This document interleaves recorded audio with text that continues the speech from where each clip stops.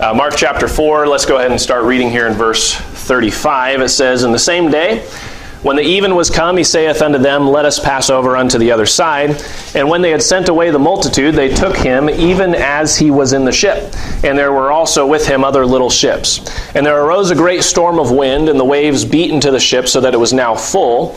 And he was in the hinder part of the ship, asleep on a pillow. And they awake him, and say unto him, Master, carest thou not that we perish? And he arose, and rebuked the wind, and said unto the sea, Peace, be still. And the wind ceased, and there was a great calm. And he said unto them, Why are ye so fearful? How is it that ye have no faith? And they feared exceedingly, and said one to another, What manner of man is this, that even the wind and the sea obey him? All right, so this is the classic story of Jesus being on the boat on the Sea of Galilee and calming the storm with his words. And no matter how many times you've read this story or heard this story, it's always good to be reminded of it again, because like the disciples, it seems like every time we get into a storm, we do have a tendency to forget about the power and the authority and care of Jesus Christ for us, and our forgetfulness is often manifested in faithlessness in the situation. And so I want to preach from this lesson here, or this passage here, but I want to come at it from a little bit different of an angle. And this morning I'm going to preach something that the Lord showed me through my personal Bible reading not too long ago, and the title of my sermon is Expanding Your Periapsis. Expanding your periapsis. Now you're probably wondering, what exactly does that even mean? Well, the term is a mathematical, astronomical, generally term that's used in astronomy, generally speaking. And essentially the term, just so you understand what the term periapsis means and where that's coming from, the general teaching that you get in the school books is that the Earth orbits around the sun. You know, it's got this kind of oblong orbit, and the Earth orbits around the sun, and our entire Milky Way galaxy, the Earth and the Sun, and the Earth is going around the Sun, and the whole Milky Way galaxy is spinning, and then the whole universe itself is spinning in a corkscrew in some indefinite direction at some ridiculous speeds. That's usually what's taught in school.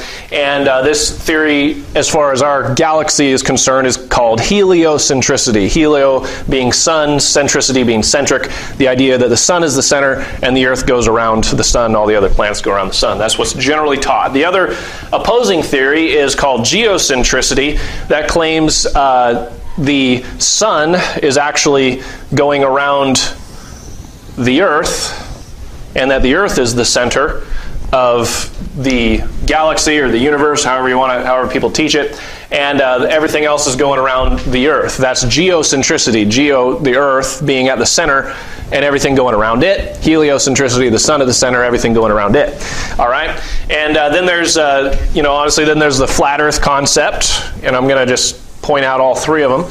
The flat Earth concept is essentially, for more or less, basically the sun and the moon are up around the top of the dome, and the Earth is flat, and these heavenly bodies are, going around in circles up in the dome. All right, so I find the study of the universe very interesting, honestly. I love looking into all these things and finding out different facts and things about it. And essentially there are some very intelligent people a lot smarter than me, that subscribe to all three theories, truthfully. And I find the subject very interesting, but it is beyond the scope of what I'll be getting into this morning. I basically just wanted to point that out because periapsis is the point in an orbit. Periapsis is the point in an orbit where the thing is closest to the thing it is orbiting. Okay, so this would be if there's an oblong orbit, the point where these two bodies are the closest, that's called the periapsis. And then the farthest point away is the apoapsis. These are just mathematical terms that are used, and essentially the closest point is periapsis, the farthest point is apoapsis. Now, apoapsis is the far away, distant horizon, if you will, the farthest away horizon, and the opposite of horizon is periapsis. And that, hence, is the reason for my sermon title this morning, because I needed the antonym for horizon, and the only good antonym was periapsis. So, basically, in the English language, we're familiar with the saying, you need to expand your horizons, right? Well, you need to expand your horizon, and by that you mean you need to broaden your thinking. You need to dream bigger. You need to realize your true potential. You need to reach for the stars. You need to strive to obtain the grand and glorious things that are out of your reach. That's how we use that term. And that's fine, and there's nothing necessarily wrong with those things. It's just that sometimes the harsher realities of life can completely smother your ambitions, okay? And if your focus is always on the horizon, your focus is always on the grandiose, the big sky out there, the big dreams that you have, and your focus is always on out there, what happens is you can often easily miss the possibilities that are right here, right in front of you. And the question is, does God have something for your life out there? Yeah, sure, He certainly does. For some, God has a husband or God has a wife for you out there, somewhere in the future. Out there somewhere, there's someone for me that God has for me, right? We think about that. Well, I thought about that when I was a teenager. I wonder who God has for me. She's out there somewhere, the horizon, the Periapsis. And then for others, maybe God has called you to a specific service, and maybe you're wondering, what is the ministry that God has for me someday out there? And for all of us, God has a heaven full of mansions and streets of gold and waiting for us out there. And all of those things are good and good things to look forward to, but don't lose sight of the things that God has for you right here, right in front of you. Because there are many things that God wants to do in your life right now. Right here, right now. Not just out there someday, but right now, today. You see, the will of God for your life is not out there necessarily. It is, but it's also right here. Okay? And God is already performing things in your life, but the question is, can you see it? Can you see the things that God is doing in your life right now? Sometimes it's easier for us to look out into the future and hope for the future and hope for what God has for us. And other times, we can easily look back and see the things that God has done in our lives in the past. But what about the here and now? What about in your current situation? Does it seem like God is nowhere to be found in your current situation, maybe your current problem? Does it seem like God is silent or perhaps sending your prayers to voicemail? Or what about the here and now? Does it seem like maybe the best way to describe it is maybe it seems like God is asleep on a pillow or something, right? Does it seem like God is nowhere to be found? Generally, you go through life, doing what you do, the way you normally do it, and you don't really give a whole lot of thought to Jesus or where He is exactly, because you know what? You've got this. You've got life. You've got it under control. Jesus is doing His thing, and I'm doing my thing. That's the way a lot of people live their lives. Even a lot of Christians live their lives. I'm going to do my thing, and whatever God does, He can do, but I've got this. We're under control. And when Jesus told the disciples, let us pass over onto the other side, Peter, Andrew, James, and John at least were like, aye, aye, Captain. We've got this thing under control. We've been sailing our whole lives. They got the ship ready and got all the things ready to go and set sail, no problem. They've sailed 1,000,000 times before. They're professional fishermen. They know boats like a mechanic knows cars. And so when Jesus said, let's go onto the other side, yeah, no problem. We got this. And sailing across the Sea of Galilee didn't bother them because, like I said, they've spent most of their lives on the sea. They were in their comfort zone, if you will.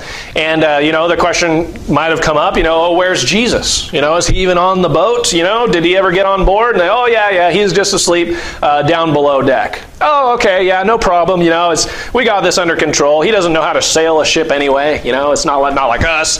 If we had to fix a hole in the boat, maybe his carpenter skills can fix our boat. But as far as sailing, man, let us handle that. We've got that under control, huh, guys? And so at that time, you got the guys, they're sitting on the boat. You got two sides of the guys rowing the boat, and oars were in the water, moving right along. The wind is in their hair. Their eyes are straight ahead. Their focus is on the horizon, out there. This is where we're heading. What kind of adventures will await us out there? And sometimes life is like that.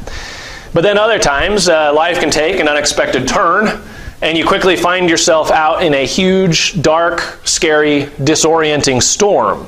And so much for your bright and shining horizon. So much for your hopes and dreams. And you're not thinking about thriving anymore. You're just doing everything you can to survive. Sometimes life is like that. And the idea of expanding your horizons is now completely out of the question. As a matter of fact, your storm is so bad you can't even see the horizon anymore. There's no more land in sight. There's no sunshine. There's no stars. There's no nothing. There's just storm everywhere you look. And you don't know if it's night or day. You don't know if you're going north, south, east, or west. It's total mayhem. It's just wind, water, and waves. Have you ever been in a place in your life where it's been kind of like that, where it kind of feels that way?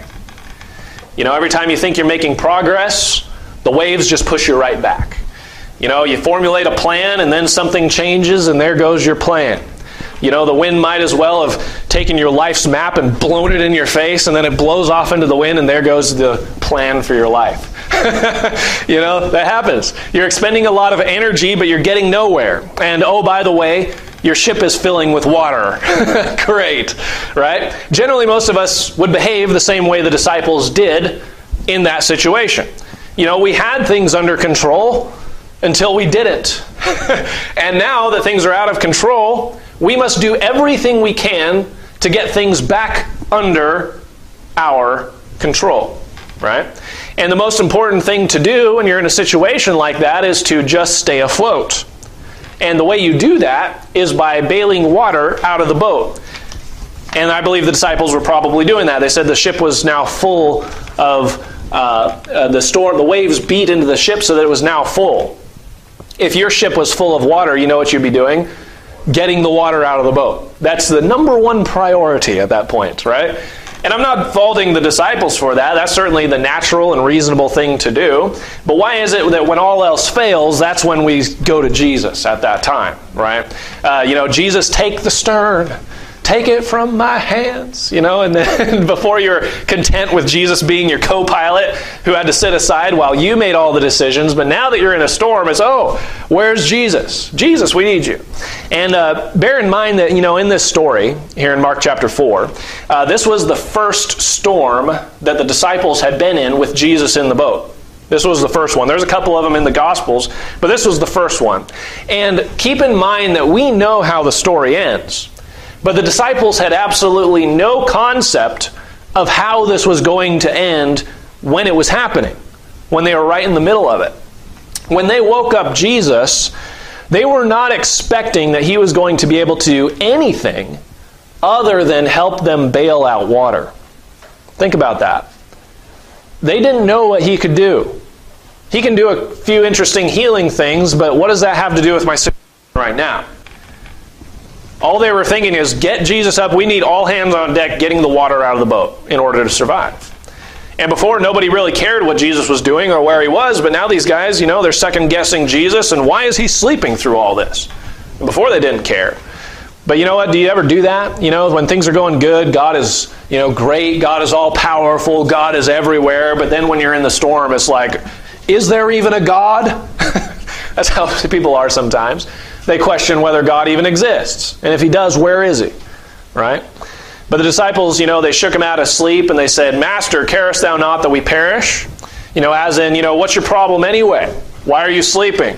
Here, Jesus, here's a bucket. Help us bail out water. We will never get to the other side unless you help us bail out water. The only solution is for us to get the water out of the boat. And that's kind of what they were thinking. Now think about it. If you were in their situation, if you were in their shoes, what other solution do you have at that point? I mean, this was a bad situation. What other solution do you have? Your only hope of survival is to get the water out of the boat. And, you know, forget rowing. You don't even know in what direction you're going in anymore. So the best you can hope for is to basically stay afloat until the storm subsides. That's the best you can hope for. And so the only solution you can see is one solution. Stay afloat by bailing out water. You might say that the periapsis of the disciples was simply bail out water. That was the solution, and that was the only solution as far as the disciples were concerned at that time. But maybe the disciples just needed to expand their periapsis. And maybe there were alternative solutions to the situation that they weren't even considering. Remember, when Jesus woke up, they didn't ask him to calm the storm for them. They didn't even know he could do that, right? They undoubtedly asked him to help him perform their solution. Jesus, we need you to help us do what we think is best. We want you to help us bail out water, right? They didn't ask Jesus what his solution to the situation was, because they already knew what the solution was. It was the only solution there was in their mind, and that was to bail out water. They had hoped that Jesus would accommodate and help facilitate their plan that they had come up with.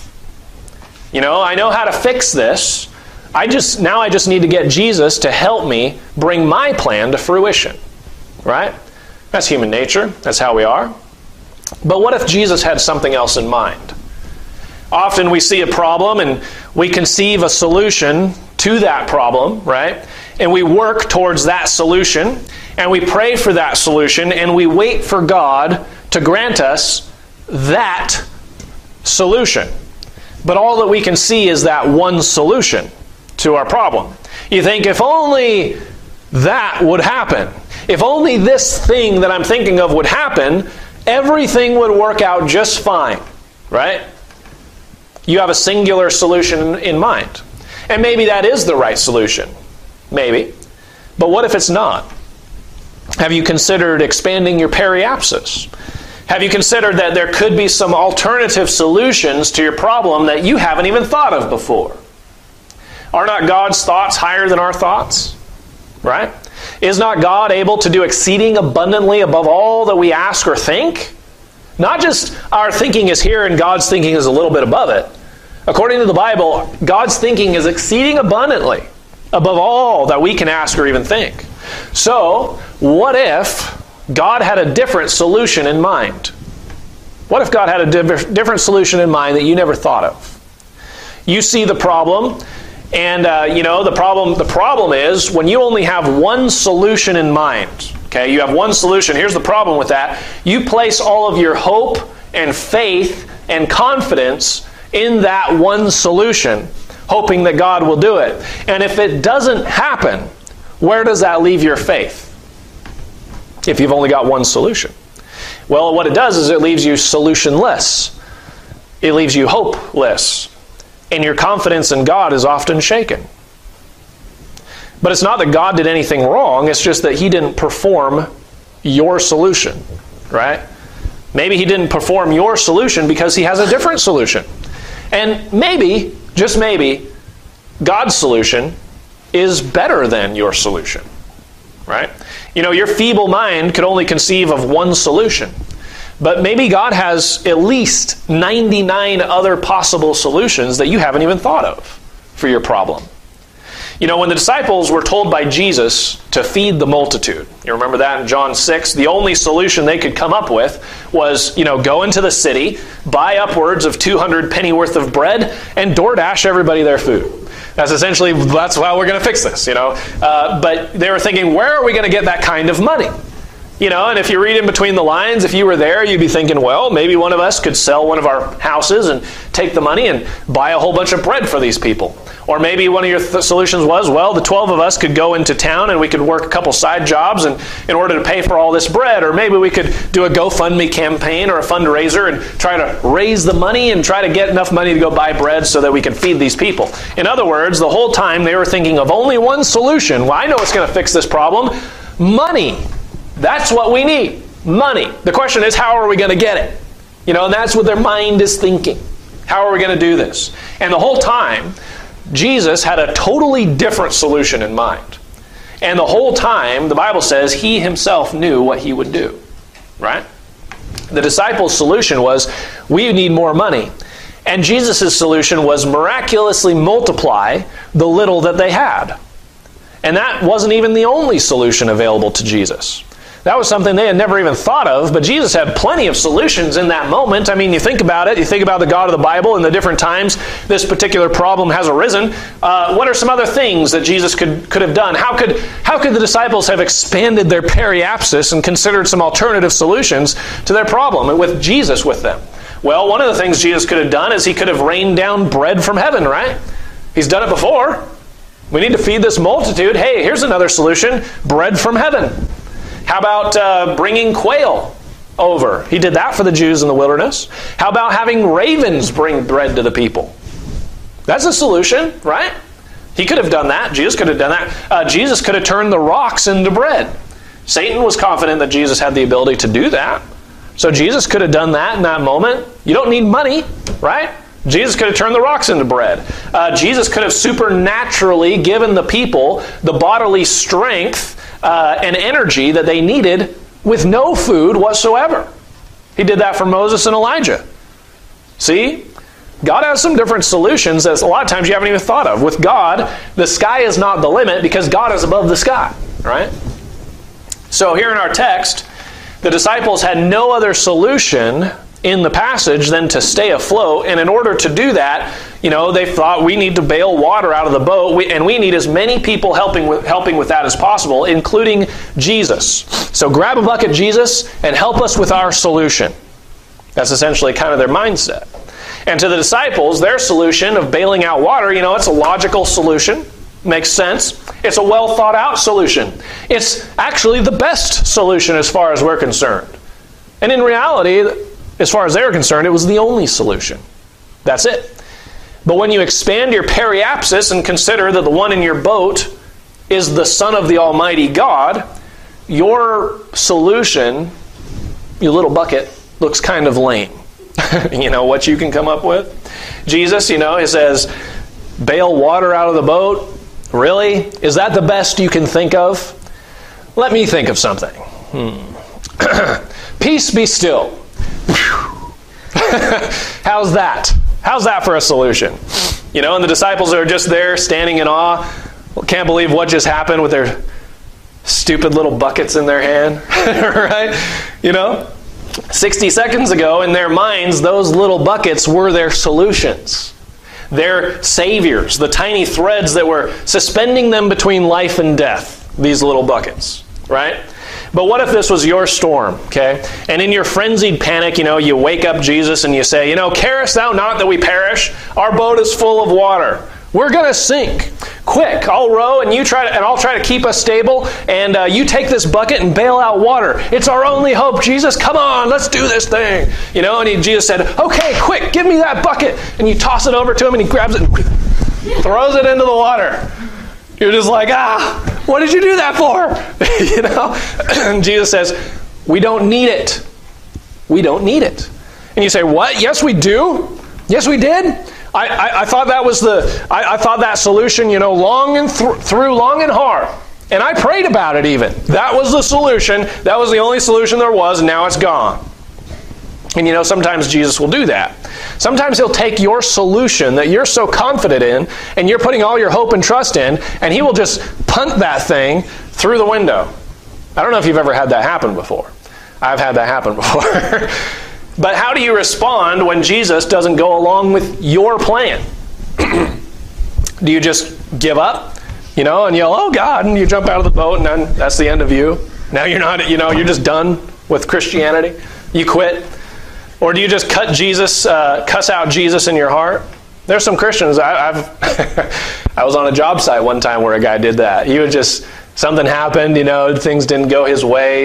He was dealing with some stress in his life. I remember standing there and he took his hammer and he said, blankety blank, and he threw the thing through the wall, and, was like, looked up in the air, literally was screaming at God. Just, man, settle down. He needed to expand his periapsis. It's not over. But that's kind of the thing that happens sometimes. Christian guy, baby Christian. But do you second guess God's intelligence in the matter when Jesus doesn't go along with your plan? Do you doubt God's love for you when God doesn't go along with your plan? But the thing is, you do if you only have that one solution. When you only have one solution, your focus is on that thing, and your focus is not on God himself. And God will often deliberately go with a different solution in order to prove you, in order to test you out, as Jesus did with the disciples, when he asked them, whence shall we buy bread that these may eat? And the Bible says in John 6:6, and this he said to prove him. He was testing him out. And it says, for he himself knew what he would do. Jesus already knew how this was going to work out, but he was just asking the question, how do you think we should feed these people? Why don't you get some bread that these may eat? How did Philip respond? Well, he had a limited idea of of how to fix the problem. But the thing is, Jesus always knows what to do. Jesus always knows what he's going to do. And Philip never, ever would have thought in his lifetime about multiplying the bread and fish as a solution. I mean, we probably wouldn't think that way. The 12 disciples never, ever would have thought about the solution being calming the storm by speaking to it. You don't usually think that way. And yet that's exactly what happened.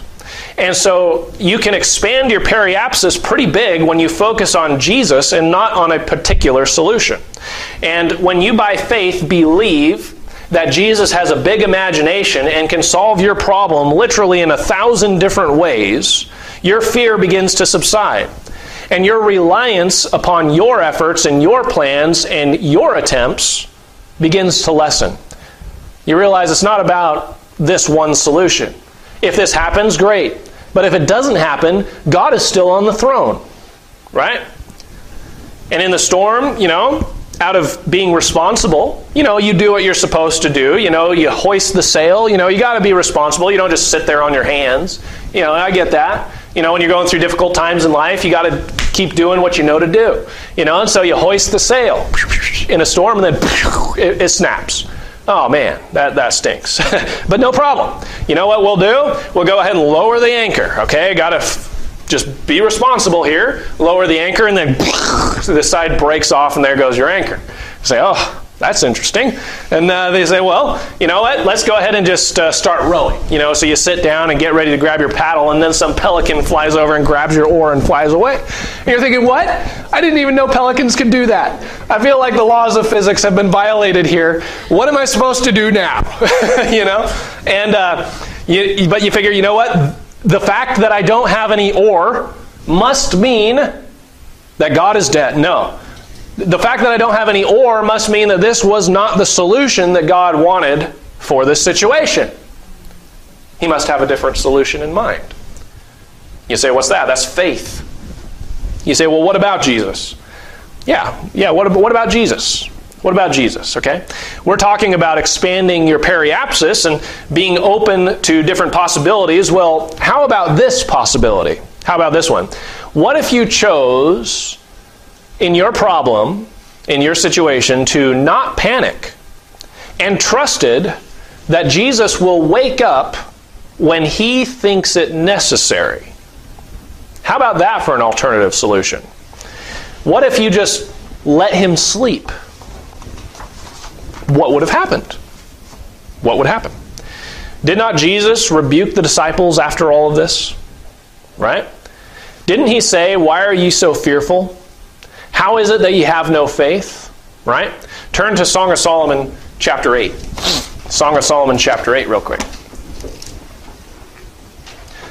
I think it's interesting to consider these stories and consider the different outcomes of what maybe could have happened. I know it's speculation, but that's kind of what we're talking about this morning, is not expanding your horizon, but expanding your periapsis, the thing right in front of you.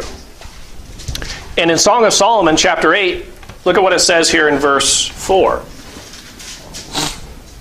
It says, I charge you, O daughters of Jerusalem, that ye stir not up, nor awake my love, until he please.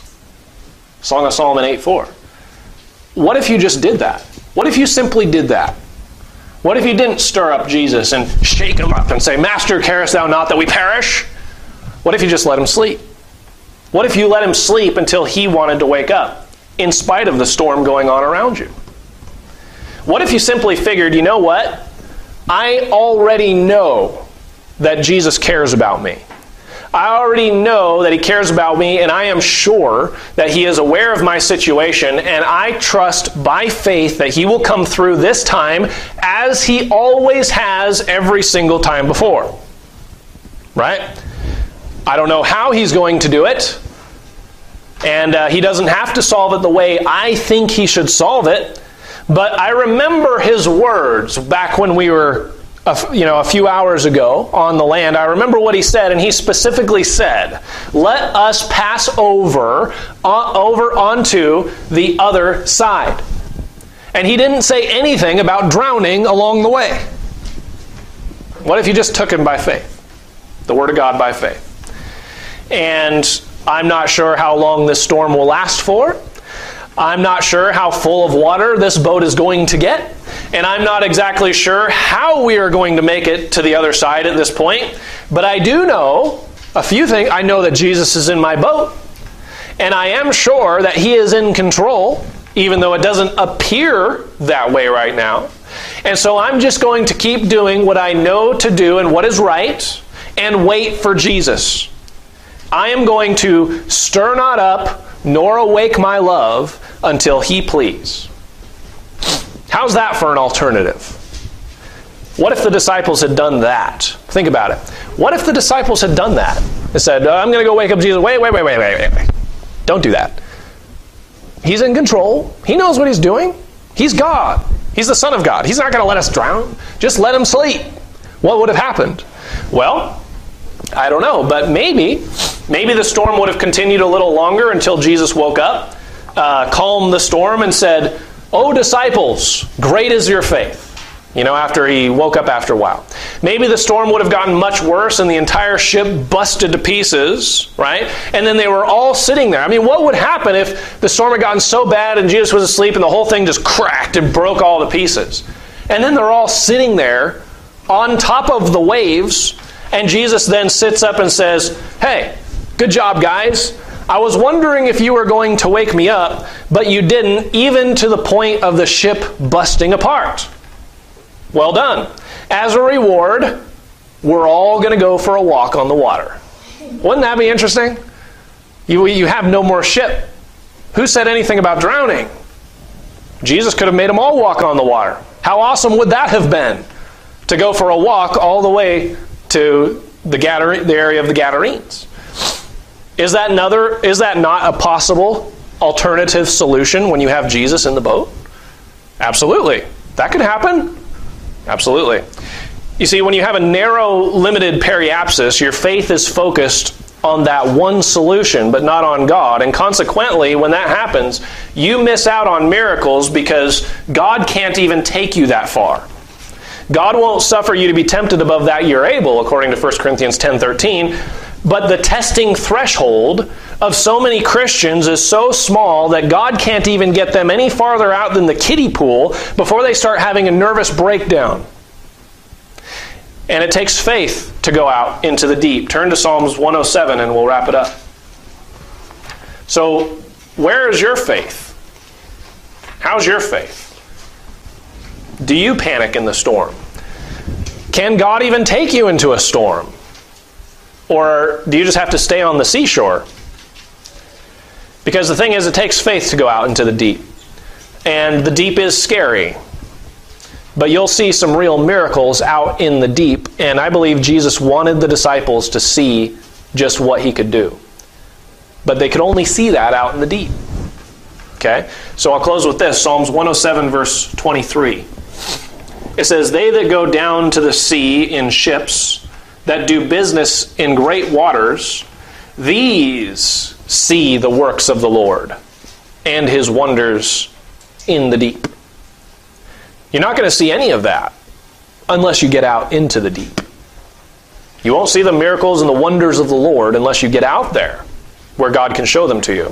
And then once you're out there, you need to trust God to fix the problem when the storm arises. And know that God has more than one way to fix your problem. So if things don't go the way you expected, don't panic.